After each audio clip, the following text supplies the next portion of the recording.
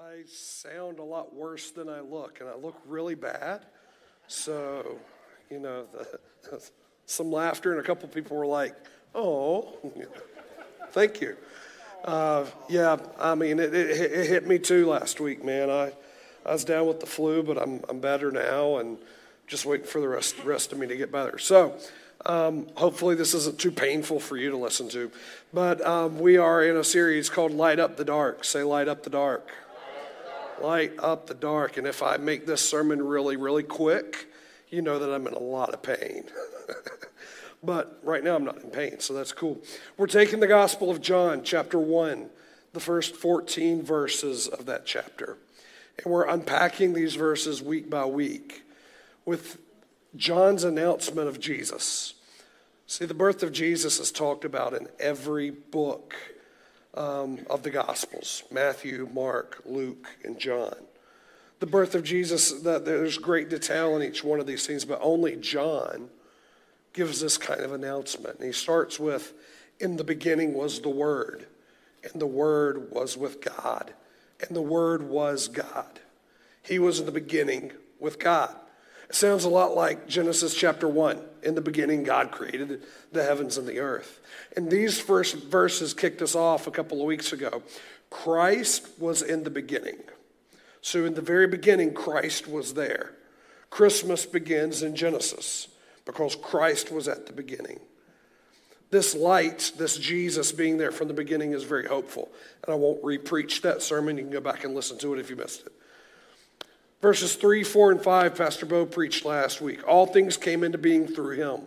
Without him, not one thing came into being. What has come into being in him was life. And the life was the light of all people. What was the light?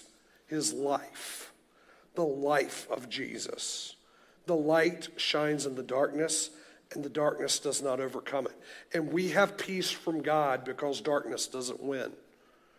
We're not sick forever. The sun comes up. It's not always dark. A little bit of light pierces through darkness. And we can have everlasting peace through Jesus because his light is actually imprinted on our very hearts. Try as it might, the darkness can't overcome the light. And then today's text, we're taking verses 6, 7, 8, 9. There was a man sent from God. You heard this earlier in the reading. There was a man sent from God. What was his name? John. He came as a witness to testify to the light, so that all might believe through him. John, he himself was not the light, but he came to testify, to tell about, to give evidence to the light. The true light, which enlightens everyone, was coming into the world. We have here the introduction of a guy named John, who is the cousin of Jesus. And you might have heard of him before. His name is John the Baptist. He is the originator of many of the churches in town.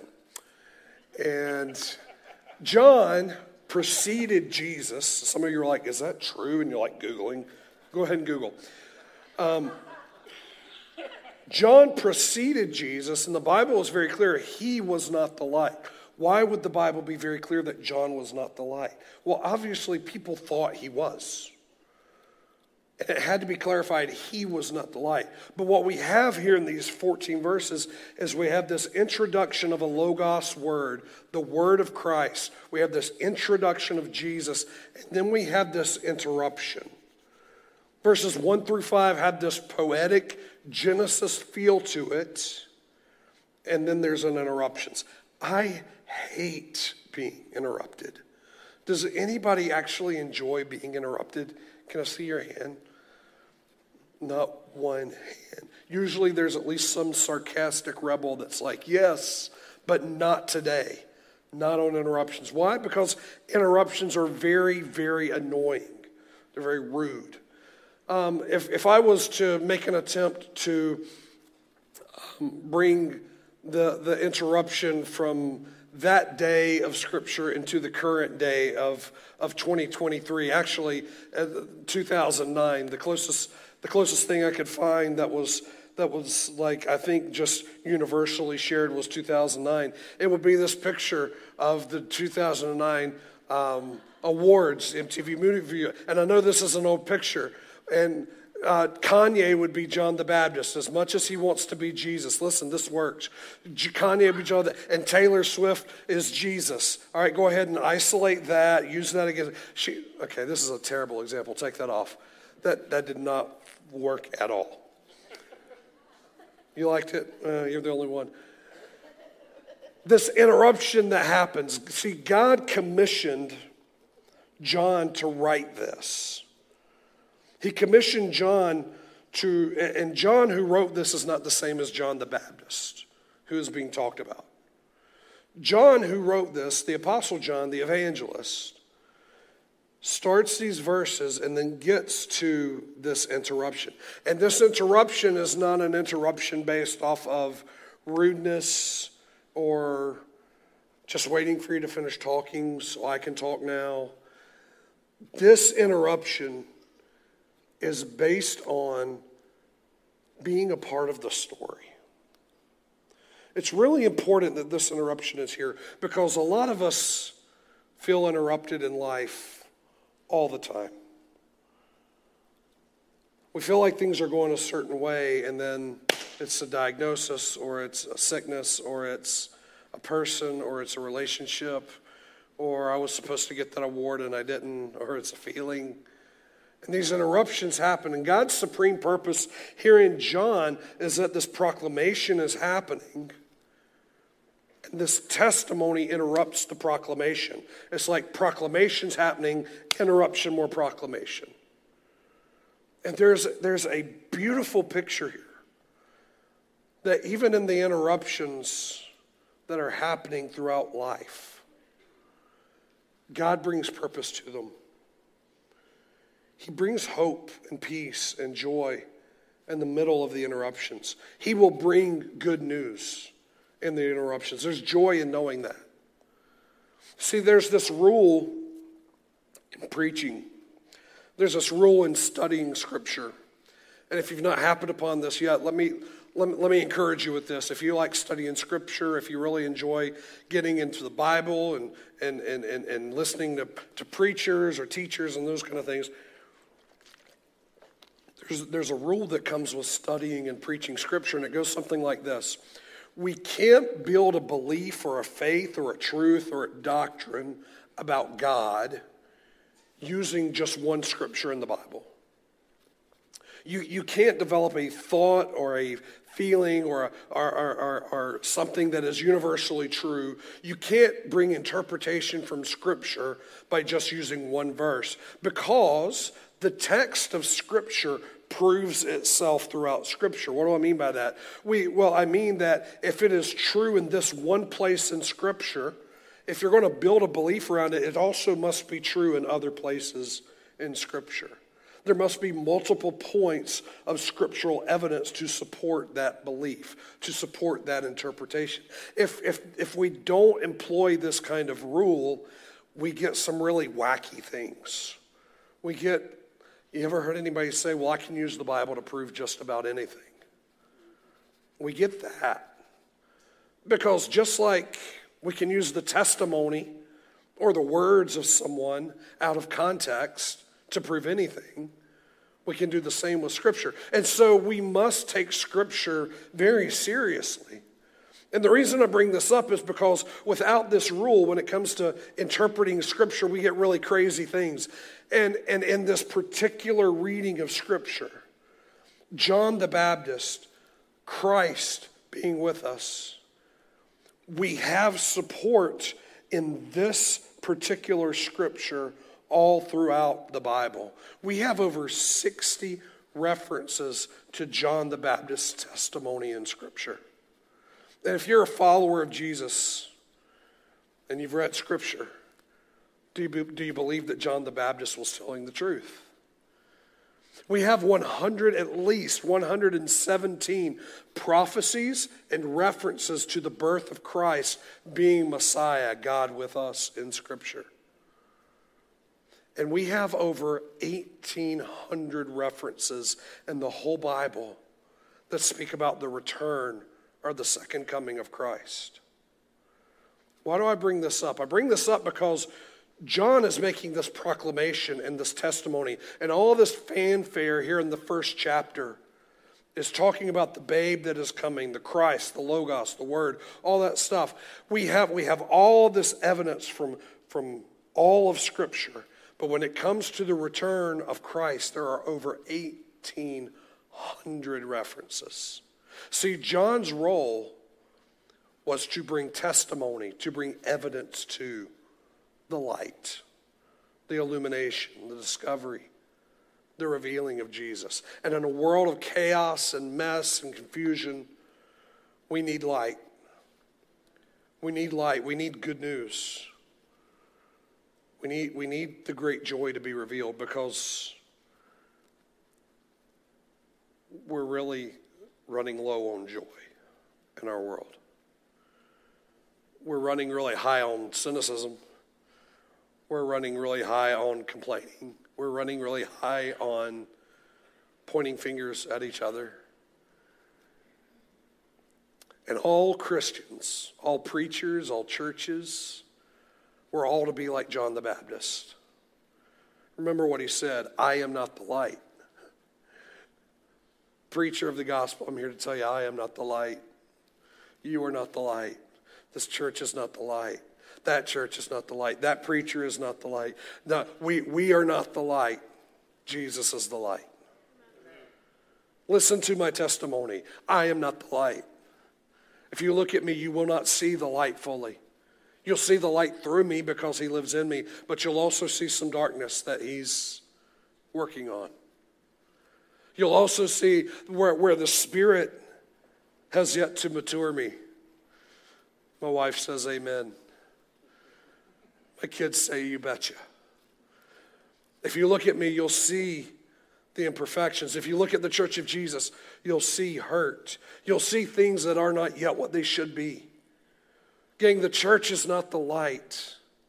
And that doesn't mean that we should give up and that we should not strive to be like the light. That doesn't mean that we should just, say, forget everything.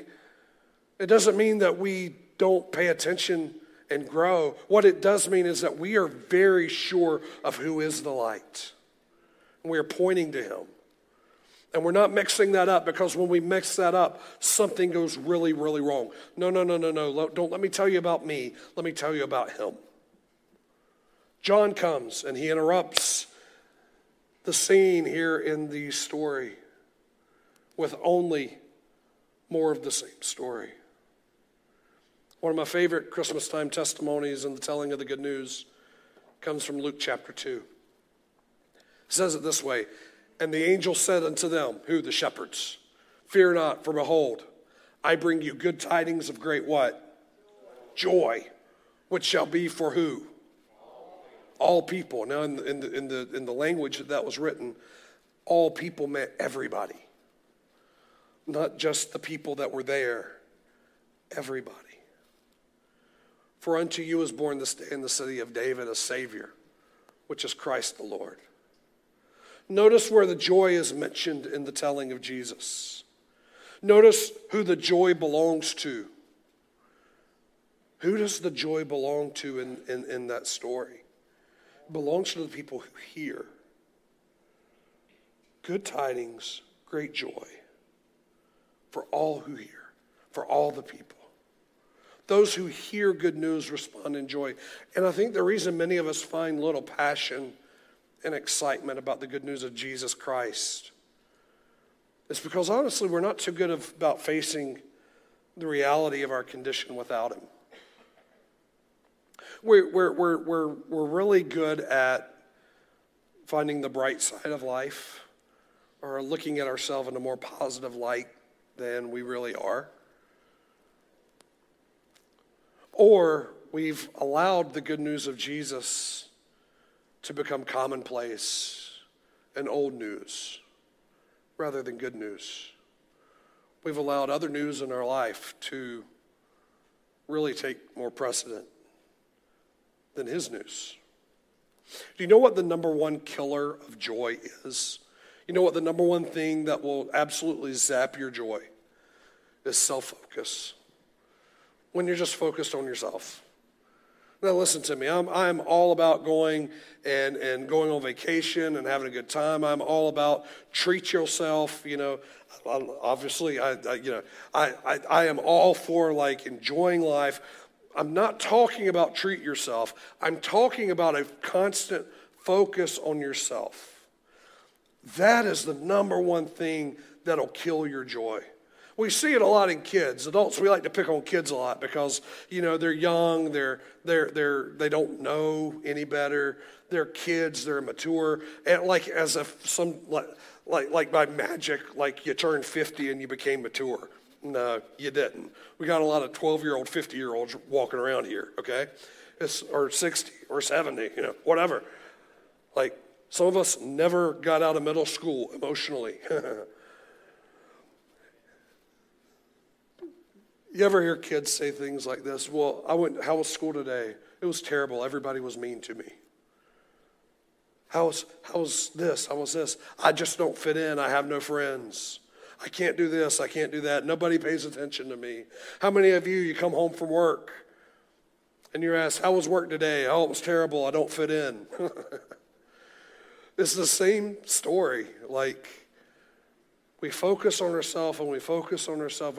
And you know what? Even the bullies, especially the bullies, focus on themselves. You know who the bullies are. They're the ones who hurt other people. Hurting other people makes the bullies feel better about themselves. How twisted is that? Extreme self-focus. There's an American journalist by the name of Gene Fowler, and he says this. He said, men are not against you. They are merely for themselves. A lot of the times we think that people are against us or people are just out to get us or people are just, and granted, sometimes people are cruel and mean and all that. But a lot of times we're so focused on ourselves that we interpret every little action from other people as being against us. You know what? People are going to do what they're going to do. They're mostly indifferent towards me and they're mostly indifferent towards you. People aren't naturally going to sacrifice or contribute anything that might take their time, energy, their best ideas, and give it away for some kind of common collective good. They're just not going to do it. Why? Well, because they're self-driven. It's not that they're against the rest of society or you. They're just really for themselves. See, this kind of selfishness isolates us from God and from others. This kind of selfishness, thinking about myself constantly, worried about myself, what it does is it brings me to more loneliness. I'm more isolated. We lose joy when we are so focused on ourselves. When I meet with couples or I meet with just different people, talk about being lonely. And it's real. They talk about, especially like folks who used to have a house full of people. And now there's not many people. When the sadness kind of breaks in, one of the things I always say to them is, hey, go put yourself in the middle of people and serve them. Go help out the team at the community table. Go do something that serves, because in serving and in being around others, it actually helps us. I said for years to our ministries, hey, going on mission trips to other parts of the world, we think that we're going to do some kind of great thing and give of ourselves, and I hope that happens.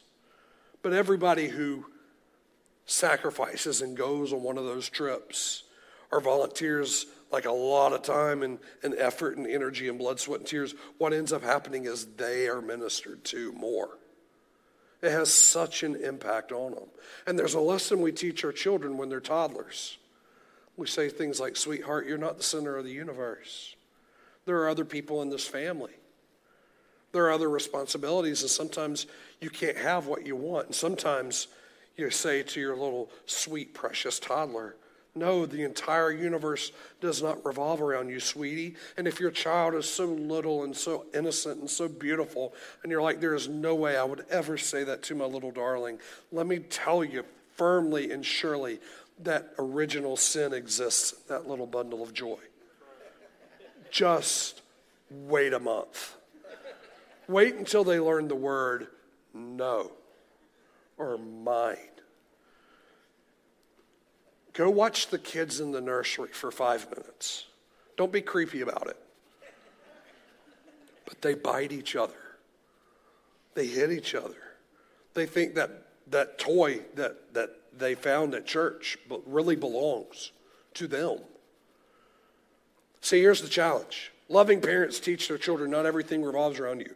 The challenge is we have 30-year-olds, 40-year-olds, 50, 60-year-olds who are still self-absorbed.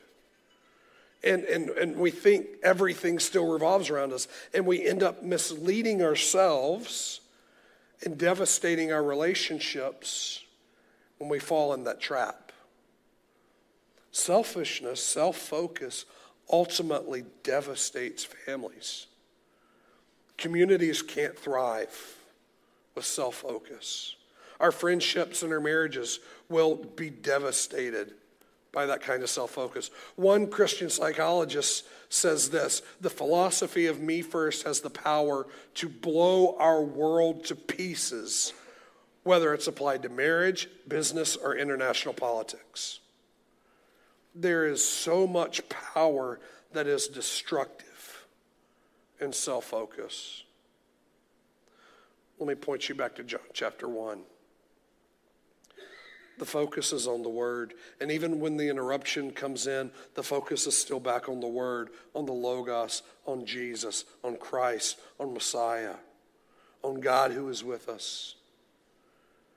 And this brings us not self-focus, but worship focus. John comes into the story not to talk about himself, but to remind, first of all, I'm not the light. I'm here only to point to this guy, Jesus, again. Can I tell you something? Joy that constantly is pointing to Jesus. Joy is found when we are constantly pointing to Jesus, not when we're constantly pointing to ourselves. Excitement and worship. Some of you grew up in Pentecostal churches and you're like, why can't I just get excited and worship anymore? Why can't I feel something? Why can't I this? Why can't I this? Why can't I that? Worship and excitement comes from sharing that testimony, that good news. Is it too dull in here for you? There's a reason. The reason is that we're missing out on the proclamation ministry of the good news. See, I've heard this my entire life, and I think it's such a terrible thing to say. I think it's a terrible illustration. It's a failed illustration.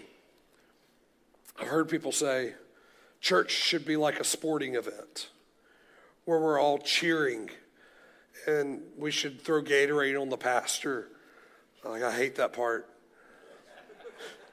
But we should be cheering, and we should paint our faces, and we should be maniacs, and we should be like a sporting. All right, hold on a minute. I know that every metaphor and every analogy breaks down, but this one breaks down immediate for me, and here's why. Let's play this out. Think about the last sporting event that you participated in. For me, I was on the couch watching, and I fell asleep during it, and there was food. What about in person? Were you shouting? Yeah, sure I was shouting. I attend in-person sporting events a few times a year. I love going up to Chapel Hill and taking my son to a Carolina game when I can. I love going a few times a year, but it's expensive. I have to pay for parking or season tickets. Those of you that have ever bought season tickets, you know how excited you are on the front end. And then you're like, there's another game I got to go to. No. Church should not be a spectator sport. Church should not be a once in every while kind of thing that I attend. It should not be this thing where I have to be comfortable in my home and in my recliner in order to participate. No. Church should be the most interrupting team on the planet, boldly proclaiming wherever we are that we are not the light, but Jesus is the light. Now, don't get me wrong. I love excitement of games, and I understand the sentiment behind church should be like your favorite sporting event. I understand it. But there's also some shame attached to that. Like, why aren't you as excited about Jesus as you are that winning team? Okay, I get that. But church is not some participation event where we just sit in the stands and watch. If anything, the church of Jesus, we are invited to be his disciples. Mixed up in the strategy of pushing back the gates of hell on earth. That's what the church does. Jesus says the church, his church, will push back the gates of hell and they will not prevail. That's what the church does. You can't push back the gates of hell by sitting in your stadium seat. You can't push back the gates of hell from your recliner. You can't be the church when you were just watching the church. Jesus is authentic enough and big enough to take this life of ours and hold our celebration and our suffering at the same time. How can we scream and cry and laugh and joke around at Christmas when there is so much hurt and so much pain all over the world? Because we know what Advent is. It is this preparation. It is this season where, and if you've ever been like really sick, you know what waiting feels like. We're just waiting. We know that he's coming. We know that Christ's child is making all things new. And Jesus is authentic enough and big enough to take not only our story, but his story. And his story is to be interrupted by us, humanity, coming in and shouting our story. To consistently, we point to Jesus and this good news. See, church, we shouldn't be in the stands watching.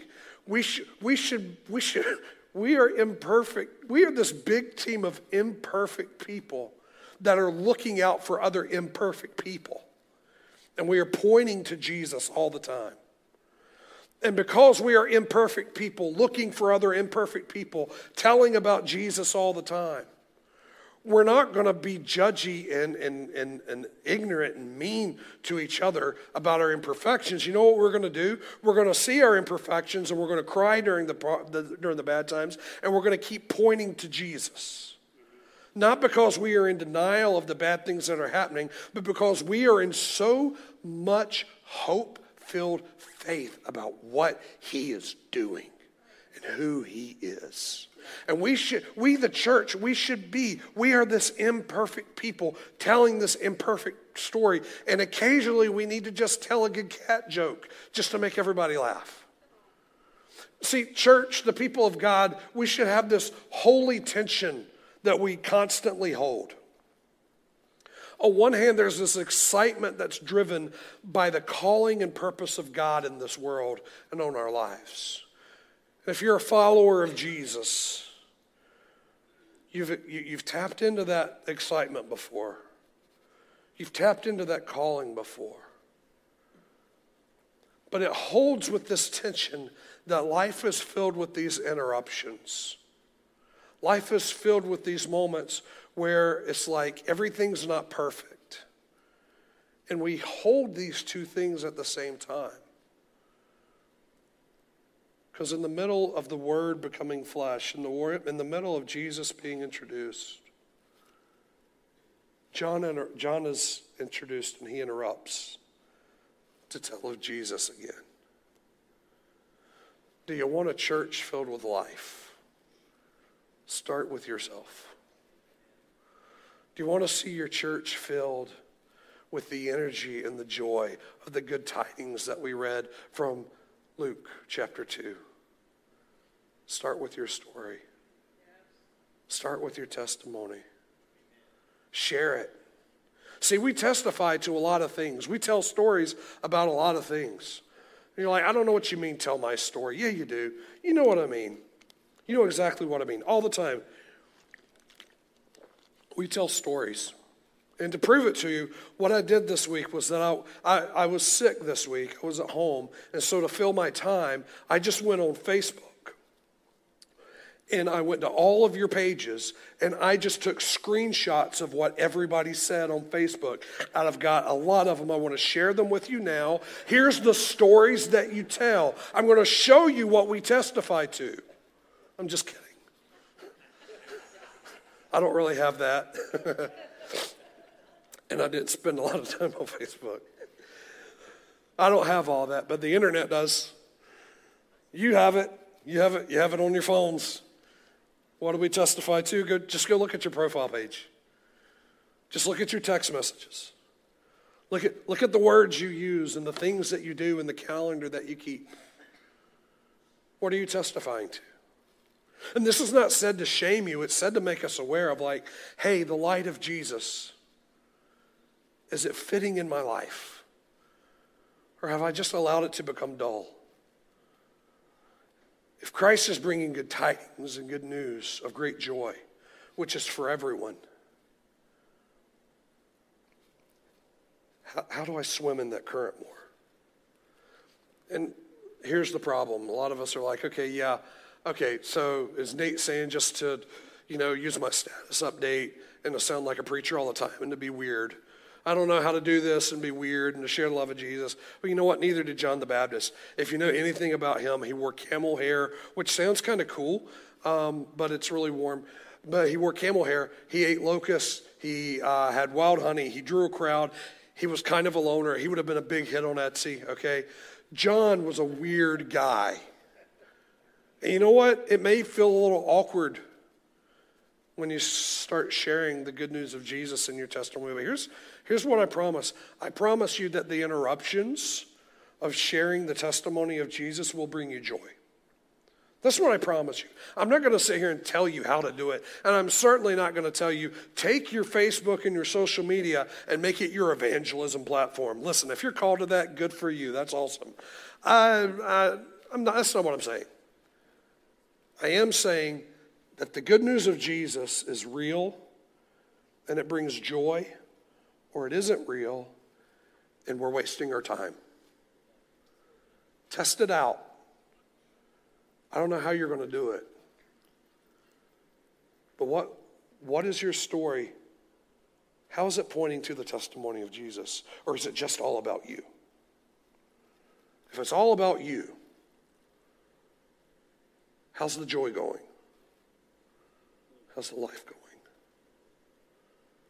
The Holy Spirit guides you. Don't forget the first words of our text today. There was a man sent from God. John didn't come on the scene of his own doing. Just as the word came, John was sent by God. Here's what I know. I know that God will send you. I know that God will send you. What do you mean? You mean like on the mission field? Oh gosh, I hope so. That'd be awesome. I know that God's going to send you somewhere. I know that God's going to give you opportunity to bring this good news to somebody. And I know that when you bring this good news to somebody, something's going to happen in you. Because that's what happens with the good news. I know he's going to send you. Here's what I don't know. I don't know how he's going to do that. It may look like an interruption to your perfectly scheduled, planned, everyday life. The thing about good news is that it's not really asking for permission. It just kind of interrupts.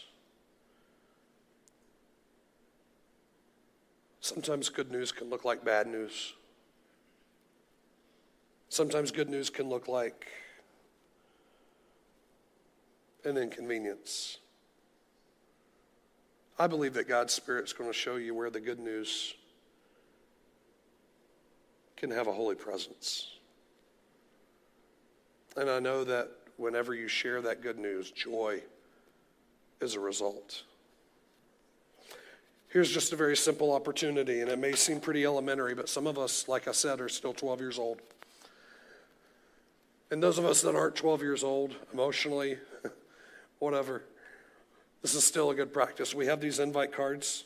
You'll get them on the way out. Invite somebody to hear the good news of Jesus. On Christmas Eve, I'm preaching a very simple sermon, able to be understood. I'm not going to embarrass you in front of your friends. If you bring somebody that is unchurched, de-churched, sick of church, if you bring somebody who is gay or has not been to church in a while or does not want anything to do with church, if you bring an addict, if you bring somebody like a family member who maybe you don't, you like, I'm not sure, and they actually come with you, I promise I will do my best not to embarrass you. I will share stupid pictures, okay? That will happen. But I'm going to share the gospel of Jesus. We want to give you the opportunity. Share the good news. Let it interrupt your life. Take these home with you and don't keep them. These are not for you to keep. These invite cards are for you to hand out and to give out. You don't have to pray about it unless you're not like following Jesus or a part of his church already. If that's you, I pray that, man, you'll make a decision to follow Jesus today. But you'll know that you are sharing the good news when that joy starts creeping in. Before we close in prayer, I want to talk about an interruption that we have as a church. We have an opportunity to bring blessing, to bring the good news in different ways. Not just in our church, but in our community. I want to ask Pastor Bo and his family to come up here with me. And I want to ask those who are on our board and those of you who are in the youth group to come up and gather around them. Pastor Bo joined our team about 2.5 years ago, something like that. And his family joined us. And he was a pastor at Methodist churches before he came here to be our youth pastor. Shauna, will you join me too? And not long ago, Pastor Bo had a conversation with me. He said, you know what? We've been interrupted. God's got a calling on our lives. And I knew this was going to happen at some point. I just was kind of hoping it wasn't going to happen so soon. But doggone it, he feels the calling to preach and to lead a church again. So we prayed through those things, and God opened up a door for him to be the next pastor at Pine Grove Methodist right up the road from us here. And we're going to pray God's blessings over him and his family, aren't we? Because we're grateful to them, aren't we? We love Bo and Jennifer and Jackson and Bryson, don't we? Raise your hand if you want to stop him from following what God has called him to do. Yeah. How many of us want to just empower him and love the heck out of his family and bless them? Stretch your hands toward them. Everybody lay your hands on them. God, you bring interruptions. And the promise that we have is that these interruptions